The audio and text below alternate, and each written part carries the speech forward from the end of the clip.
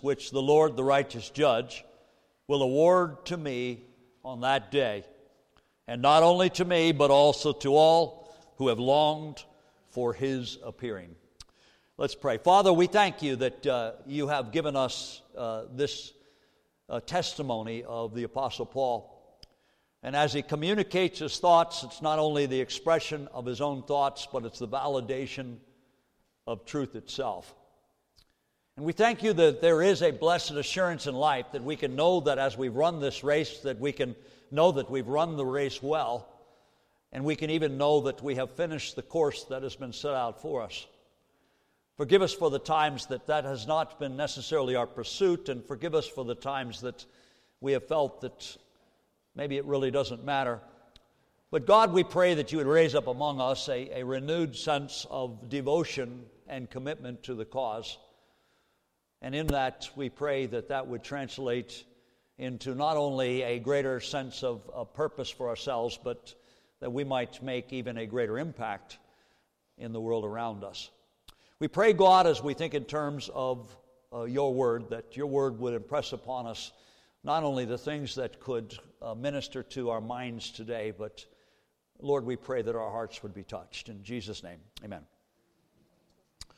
Here the Apostle Paul seems to be quite open about the fact that he knows that his death is going to be, in essence, right around the corner.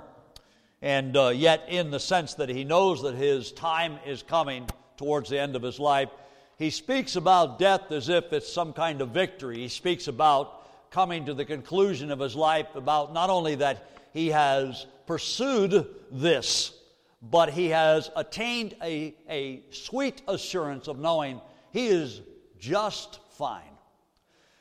For some of us, that might work all kinds of ideas in our minds, thinking, well, how can anybody be so confident of those kind of things? It seems to be based upon, at least in a little bit of study in the background to this, that Paul either has come to the point where he knows he's old. He knows that he has lived. He knows that his health might be fading, and he's facing certain issues that seem to bring him to this awareness that it's only a matter of a short period of time, and he will have finished his course because his life, in essence, is over. Another common view, or probably even a much more common view, is the fact that persecution was not only constantly filling the atmosphere of the church, but he was well aware that as he's in prison, he is writing this, and he knows that the circumstances are going to point in the direction that he will have to give his life for the cause of Jesus Christ, because he has lived faithfully to God, and persecution is going to, in essence, prevail at this point. He's going to lose his life because of his faith. A third thing is what's coupled together with that is the Lord has laid upon him the truth that it's true.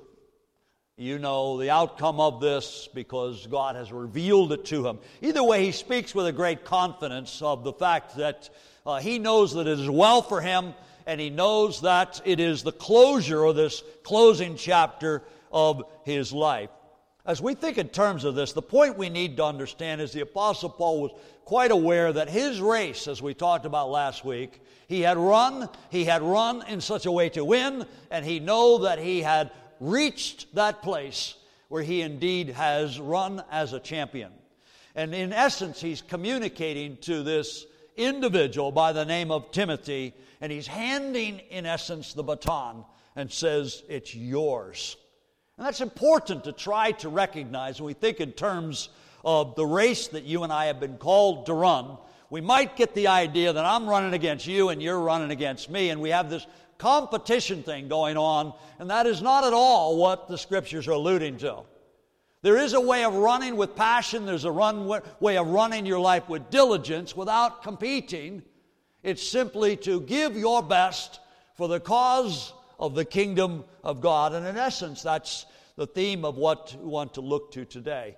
As we think about this, we probably can allow our minds to wander a little bit throughout the Scriptures and realize that back in Deuteronomy chapter 31, if you'd like to turn with me, you'll find a similar kind of concept.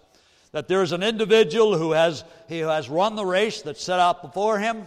He has finished the race, and he has attained the victory. In Deuteronomy chapter 31, verses 1 through 8, we are reminded of Moses as he's approaching, in essence, the same kind of thoughts. I've lived my life well, and Joshua, you are to take this baton. Deuteronomy chapter 31, 1 through 8. Then Moses went out and spoke these words to all Israel. I'm now 120 years old, and I am no longer able to lead you. The Lord has said to me, you shall not cross the Jordan. The Lord your God himself will cross over ahead of you, and he will destroy these nations before you, and you will take possession of their land. Joshua also will cross over ahead of you, as the Lord said. And the Lord will do to them what he did to Sihon and Og, the kings of the Amorites, when he destroyed along with their land. The Lord will deliver them to you, and you must do to them all that I have commanded you. Therefore be strong and courageous. Do not be afraid or terrified because of them, for the Lord your God goes with you. He will never leave you nor forsake you. Verse 7, then Moses summoned Joshua and said to him in the presence of all Israel, be strong and courageous, for you must go with this people into the land that the Lord swore to their forefathers to give them, and you must divide it among them as an inheritance. The Lord himself goes before you and will be with you. He will never leave you nor forsake you. Do not be afraid. Do not be discouraged. Now drop down to chapter 34 of Deuteronomy, and we'll look at verses 7 through 9. It says that Moses was 120 years old when he died, yet his eyes were not weak, nor his strength gone. The Israelites grieved for Moses in the plains of Moab 30 days until the time of weeping and mourning was over. Now Joshua, son of Nun, was filled with the spirit of wisdom because Moses had laid his hands on him. So the Israelites listened to him and did what the Lord had commanded Moses. When we think in terms of the beauty of this race that we run, and yet the challenge is to allow ourselves to realize that the kind of passion that God has intended to give to us is a lot about living your portion of the race, not so much running your own race. And sometimes when we think about ambition, we think about running our life as to run as if to win, that sometimes we might get the solo mentality. We might get the idea that this life is about doing whatever I want, as hard as I want, and as long as I want, all in the name of God, is a lot different than knowing that that baton comes from someone, gets handed to you, and it's to be handed to someone else. In essence, there's a beauty and a sacredness to the whole purpose of what our lives are about. And the kingdom of God is a movement that has begun a long time ago, and it's continuing to move. And the race we run, the ambition we run, the passion we hold must be tied together with the past and must anticipate the future. Otherwise, things are going to get distorted and confusing. And you and I need to realize that in that, the purpose I want to mention this morning is in the end of our race. We can know that we know that we know that it's well with my heart and soul, that we've been faithful to the cause, that we have fought the fight, we finished the race. And without that, you and I are going to live a little bit different. But there is a kind of assurance that comes in the journey. There's a kind of confidence that comes from God himself that the race we're running is the race that's marked out for us. And you and I must recognize the importance that there's a difference between simply being busy and being on God's business. And that's in essence what we're looking at. So we look down at the hand-down baton and the blessing of those in front of us and for us. Let's turn to 2 Kings, because again we have another example of a similar kind of concept, but it's to clarify or reinforce the blessing being handed down, or the anointing as we refer to it in this particular context. When we think about an ambition for God that is sanctified, an ambition that is holy, an ambition that is God-ordained, an ambition that is God-inspired, because your ambition and your passion for God, if it's simply us, it's going to take one type of course. If it's for Him, it might look entirely different. The big difference is, typically, for the most part, we know when it's well with our soul. And that becomes clearer and more evident to us as the journey goes on, and when we know as well when things are not well with our soul. And that difference becomes extremely important, particularly when it's your turn to actually hand the baton to your children and your grandchildren and those after you, that it becomes a sacred and holy moment, that we are imparting to them what God has imparted to us. And that's really what this ambition, the kingdom of God, is built on people that understand the sacredness of that purpose and the beauty of the blessing and anointing of God. And anything else creates a lot of confusion. It breaks a lot of hearts. It creates a world that is bouncing around with lost ideas about what the cause is really about. And somehow we create a mess. We trust that we are handing the baton that's been handed to us, that has come from a God-ordained ministry and movement. 2 Kings chapter 2, 1 through 14. Now when the Lord was about to take Elijah up to heaven in a whirlwind, Elijah and Elisha were on their way from Gilgal. Elijah said to Elisha, "Stay here. The Lord has sent me to Bethel." But Elisha said, "As surely as the Lord lives and as you live, I will not leave you." So they went down to Bethel.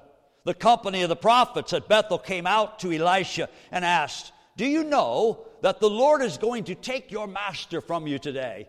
"Yes, I know," Elisha said, "but do not speak of it." Then Elijah said to him, "Stay here, Elisha. The Lord has sent me to Jericho." And he replied, "As surely as the Lord lives, and as you live, I will not leave you." So they went to Jericho. The company of the prophets at Jericho went up to Elisha and asked him, "Do you know that the Lord is going to take your master from you today?" "Yes, I know," he replied, "but do not speak of it." Then Elijah said to him, "Stay here. The Lord has sent me to the Jordan." And he replied, "As surely as the Lord lives and as you live, I will not leave you." So the two of them walked on. Verse 7, 50 men of the company of the prophets went and stood at a distance facing the place where Elijah and Elisha had stopped at the Jordan.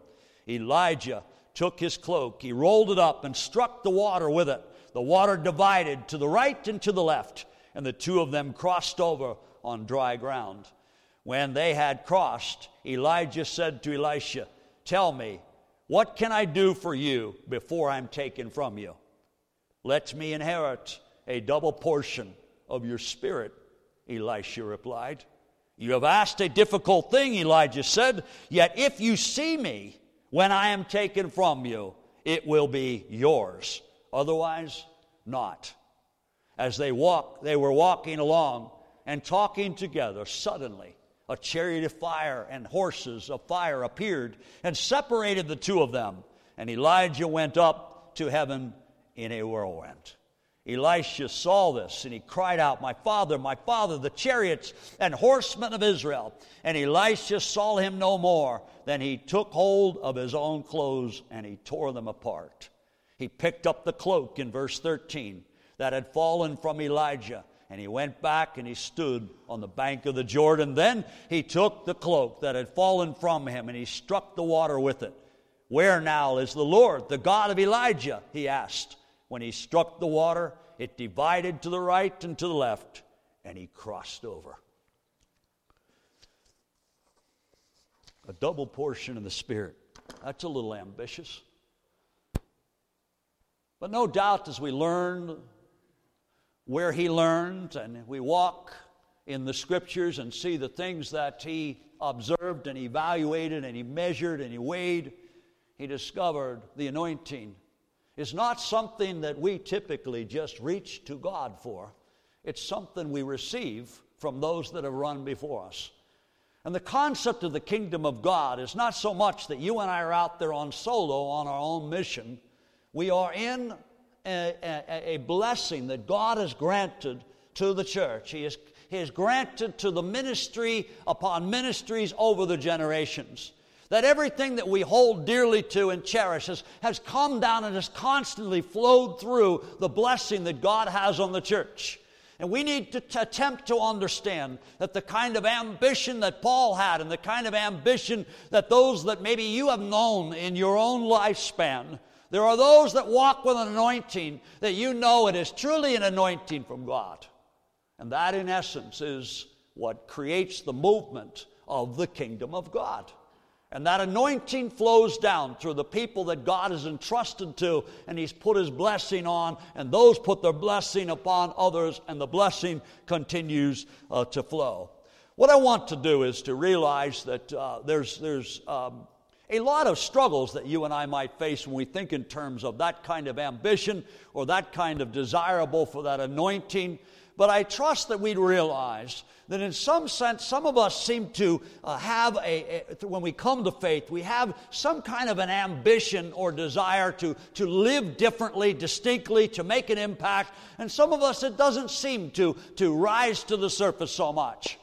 And yet, at the same time, we think about some of us seem to have a real sweet assurance that we are on the path of doing this right, and some of us never quite gain that assurance. My trust is that as we look at the Scriptures, we might realize not only that there are common things that bring together the assurance of a clarified anointing, but there's also a kind of connection in which you and I can know that we're as ambitious as we're supposed to be. I trust that makes sense, because some of us are going to have a tendency to have the appearance of more ambition, but that doesn't get you a bigger piece of pie in the finish, any more than it does that you have great assurance that you know when you die everything's going to be great, and others we're struggling, wondering, are we all okay? That doesn't guarantee you get a bigger piece of pie in the finish line. But one thing that you and I can be assured of is whether or not we're in the right place or we're not. That I can assure you that the Scriptures clearly contribute and communicate that consistently throughout. The question is, have we come today when we want ambition the way God wants to give it to us, and we want to be faithful with the ambition He gave for the right cause, the right purpose? So bear with me as I share some things that I believe are laid upon my heart as we think about running the race in such a way to win versus simply running with all our energy, assuming we're already going to win. 1 Corinthians chapter 9, verse 24 through 27. Let's go back to there. We touched upon this last week, but I believe it's good to look at this once again. 1 Corinthians chapter 9, verses 24 through 27.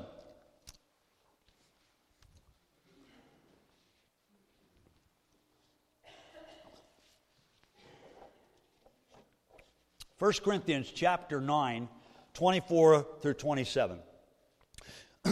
Excuse me. Do you not know that in a race all the runners run, but only one gets the prize? Run in such a way as to get the prize.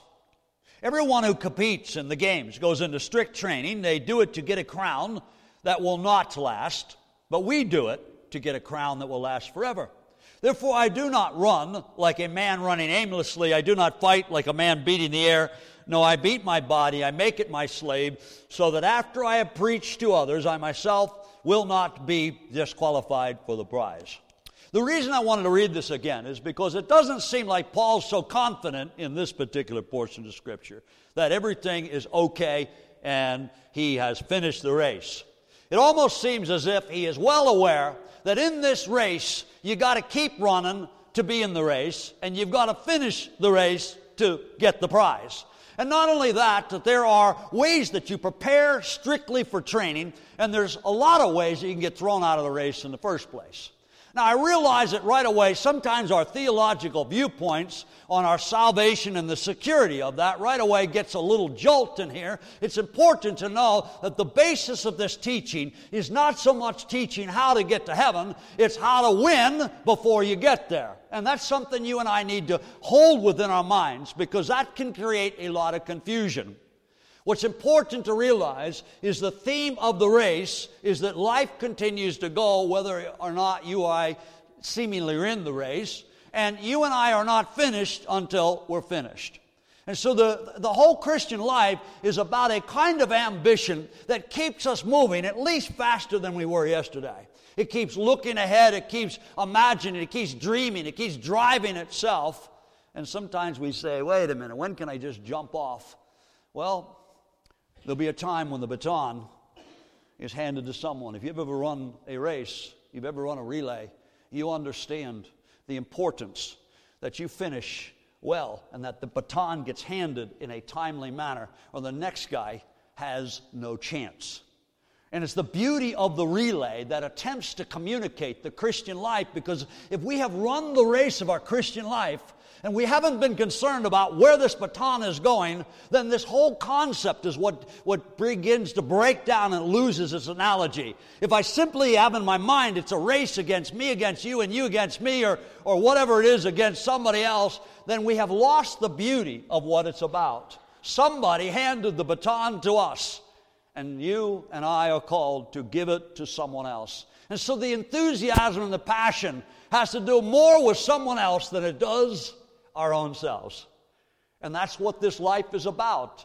And yet when we come to this place, that's where your real assurance comes that things are just fine within our lives. It's because we know that in essence you and I are not required to be the winners of the race. Jesus gets the beginning and the end. You guys are with me?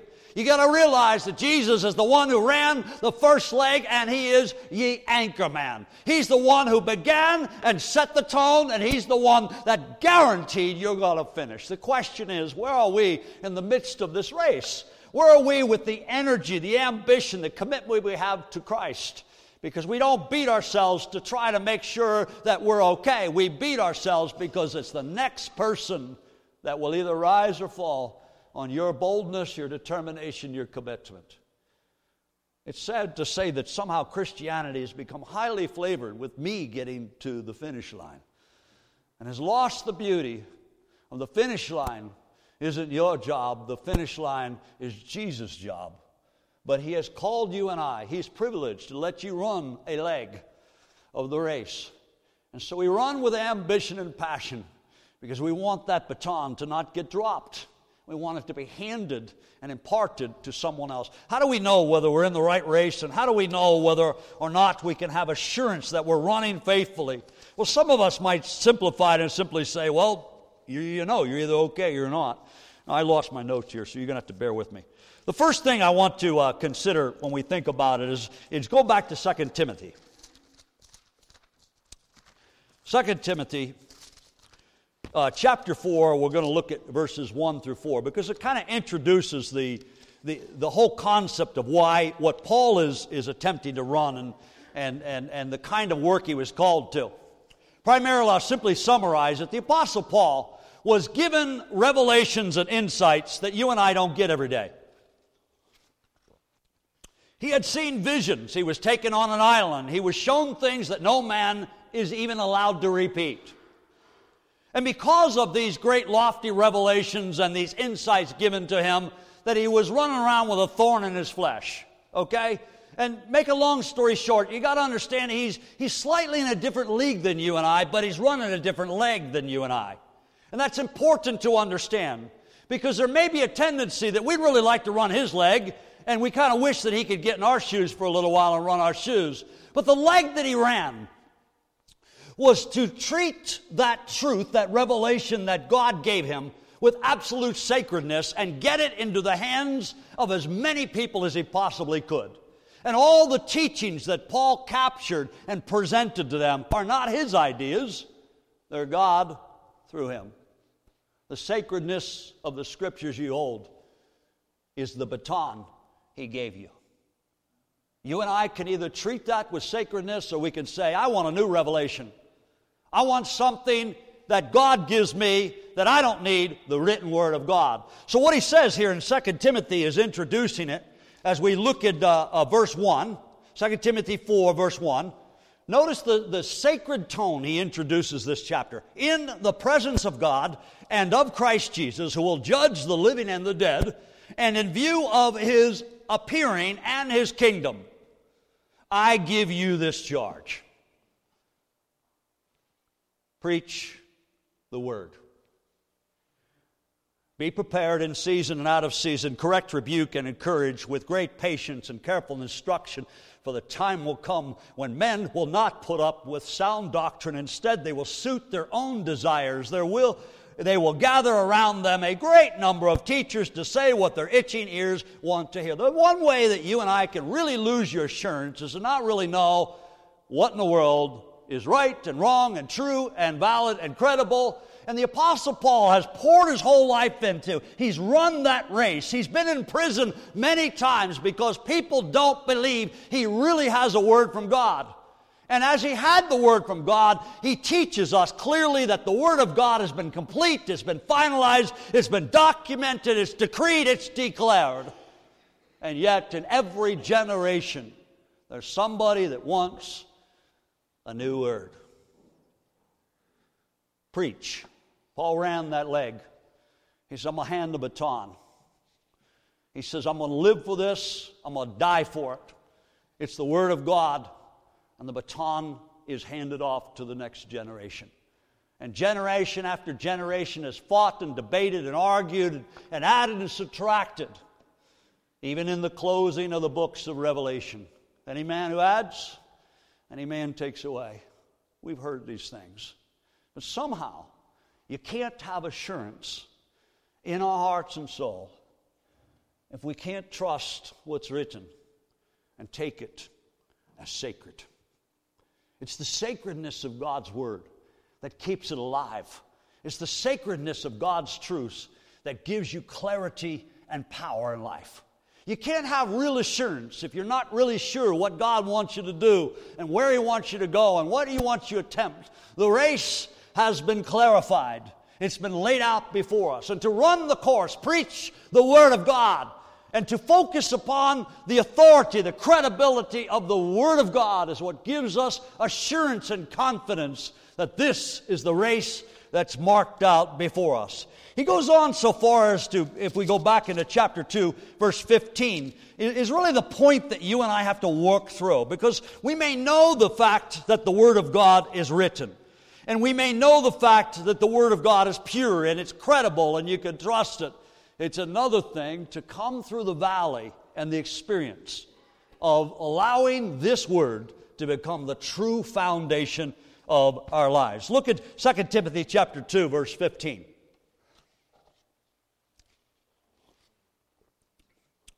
Do your best to present yourself to God as one approved. A workman who does not need to be ashamed, who correctly handles the word of truth. I realized that when I went to Bible college, many people assumed that I knew what I was going to do after I got to Bible college. I says, no, I don't know what I'm going to do after Bible college. I'm going for one reason.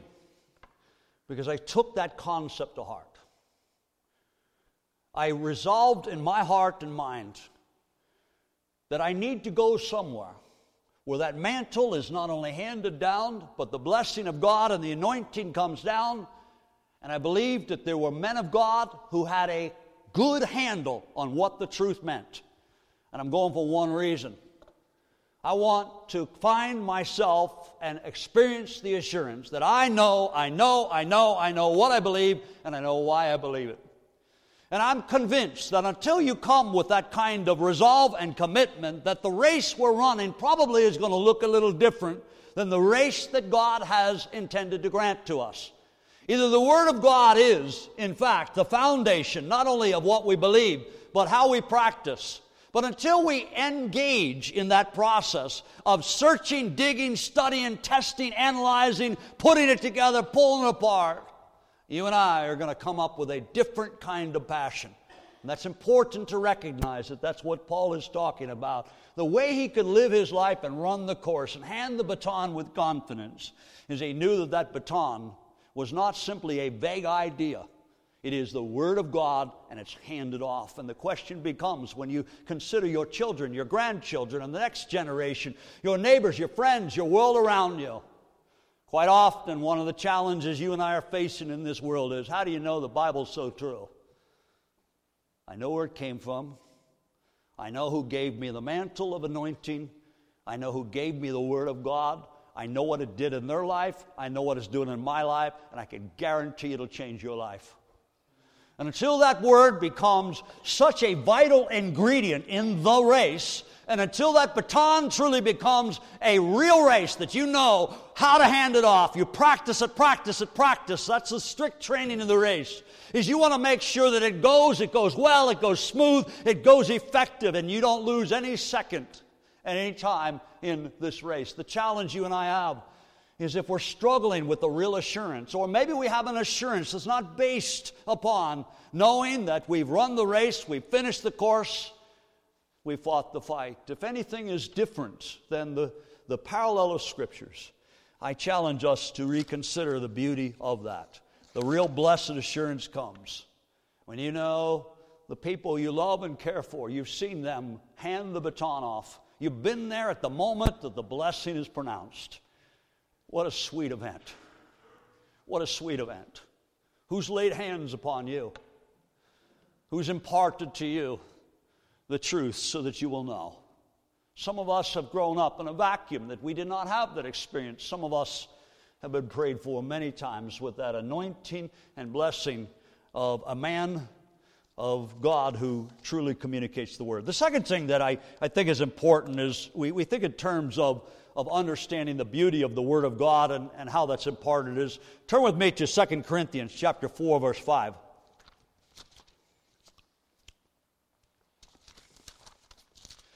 2 Corinthians chapter 4, verse 5.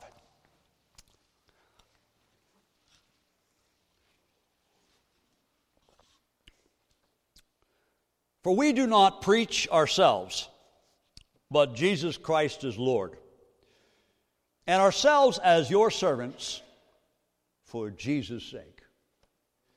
Now that might seem obvious, it might seem well-known information, but you got to decide when we want assurance in our heart, we want to stand upon the Word of God. There's a lot of things you can take out of the Word of God and use them however you want.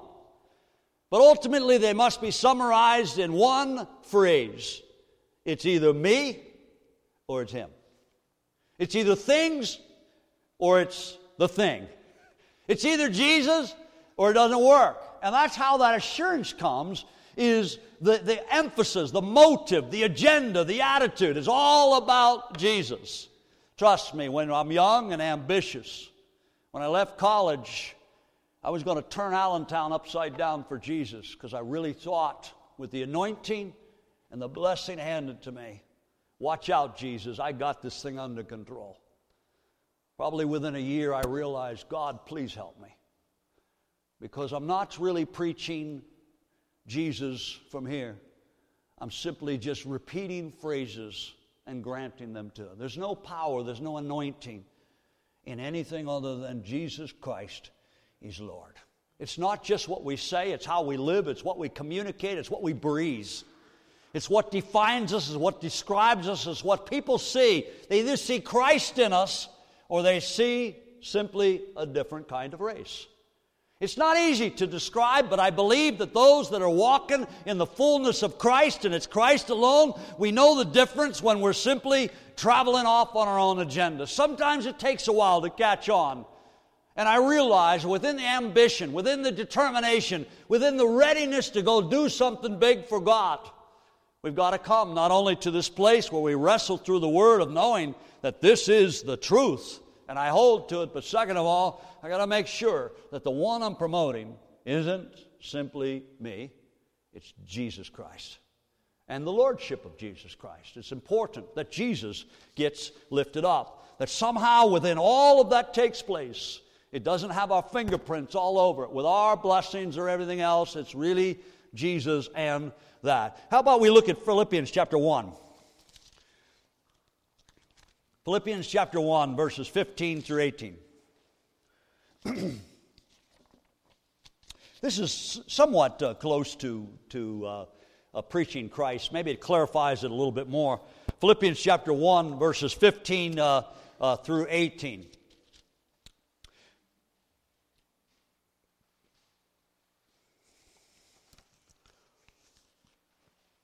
Philippians chapter 1, 15 through 18.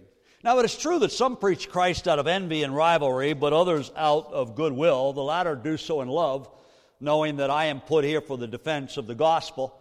The former preach Christ out of selfish ambition, not sincerely, supposing they can stir up trouble for me while I'm in my chains. But what does it matter? The important thing is that in every way, whether from false motives or true, Christ is preached, and because of this I rejoice. Now, it almost seems like Paul is contradicting himself. In one sense, he says, you got to get it right, and the other says, what does it matter? Well, the difference is maturity will bring us to a place where we have to be okay. When you run a race, you don't have time to be worrying about what the other guy's doing in the other lane.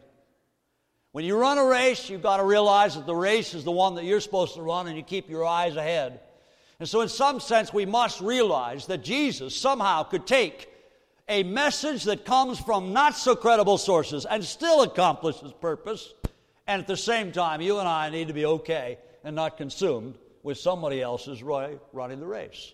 Because it's not so much about competing, it's about making sure that we get the baton handed to the next generation in the right way, in a timely manner, so they have an opportunity, a full opportunity, to run the next leg in an effective and winning fashion. And so we recognize that there's a lot of struggles that do this, and we really can't have this blessed assurance. We really can't have peace until we settle a few things. And some of these are like mountains. They must be worked through and dealt with. They're struggles that every one of us face, that in the journey of living our life, we've got to keep running and keep running and keep running, because the victory is in essence completed by Christ. We need to be faithful and run in that way so that we know that we have that assurance. It's good for me. Not only is it that you and I gain some kind of assurance, but you'll see it in your children, your grandchildren, and the next generation, the people around us, because if we give them a bad sample, they're probably going to run a bad race.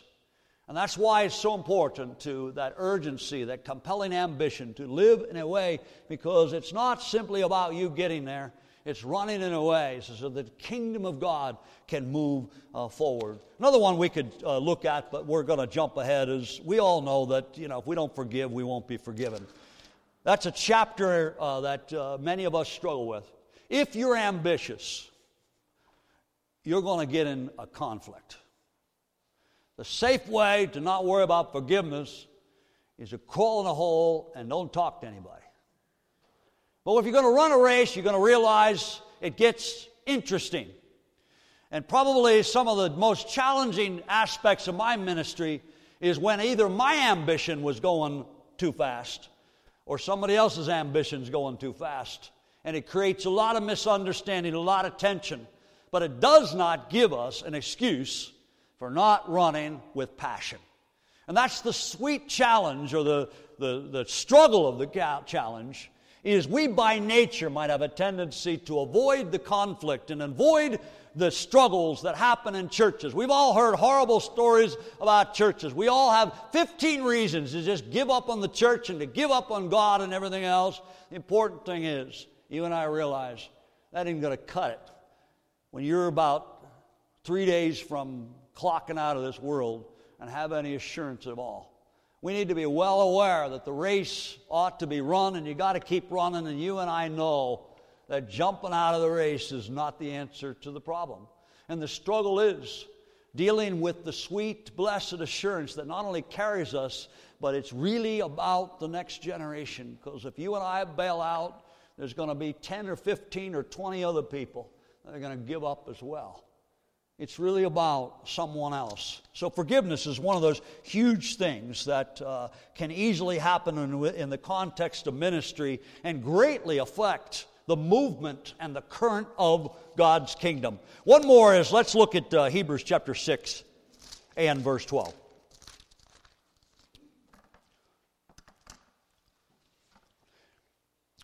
Hebrews chapter 6 and verse 12. We do not want you to become lazy, but to imitate those who through faith and patience or perseverance inherit what has been promised. I think it's important to realize, I sort of alluded to this in the beginning when we talked about this, is you and I need to realize that this race began a long, long time ago, and that's really what the book of Hebrews is intended to communicate. Because when you get to chapter 11, you begin to see the long list of names of runners that ran the race. And they are to be our examples and forerunners. They are to be the ones you and I imitate. My question might be is, who's your hero in the Bible? Which example do you sort of admire? What is it the style? And what is it about the way he ran the race? And what is it about that stands out that gives you that focal point in your life? Because each and every one of us has been gifted a little bit differently. We've been given a little dose of ambition a little bit differently. But you're not so different that you can't find somebody in the Scriptures. Because faith is about following examples and recognizing those that ran and ran well. They are the ones that you want to look at and say, Jesus, I see Jesus in that one and that one.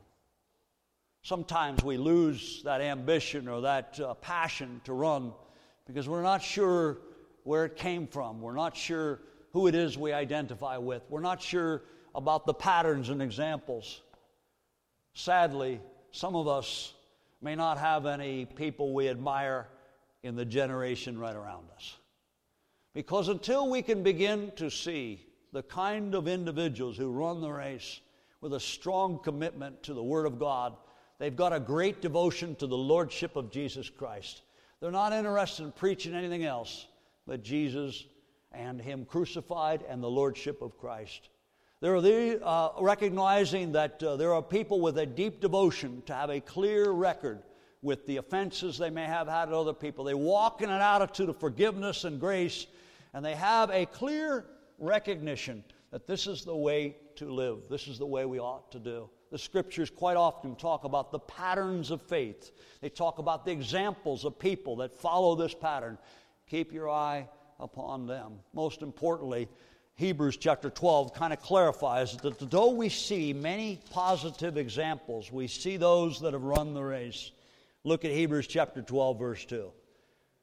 Let's fix our eyes on Jesus, the author and perfecter of your faith, who for the joy set before Him endured the cross, scorning its shame. He sat down at the right hand of the throne of God. Consider Him who endured such opposition from sinful men, so that you will not grow weary and lose heart. The passion of the race doesn't always mean you're up front. Typically, the passion of the race, many times you're going to look like you're losing, but you know you're winning. The beauty of the power of God's grace is not necessarily to give you an earthly trophy. You get a heavenly one. Father, we pause before you because we realize that there's many things that are probably still rather vague until we keep running. Then we learn, then we grow, then we attain.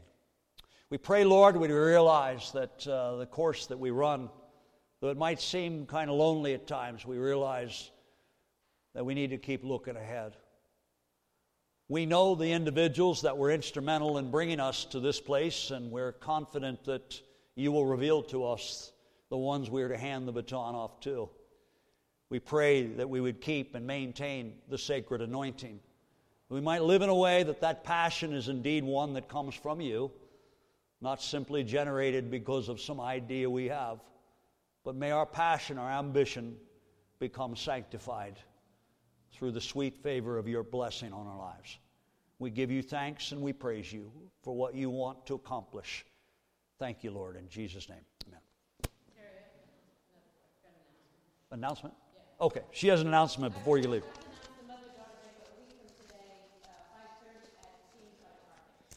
Okay. Thank you. God bless. Have a great day.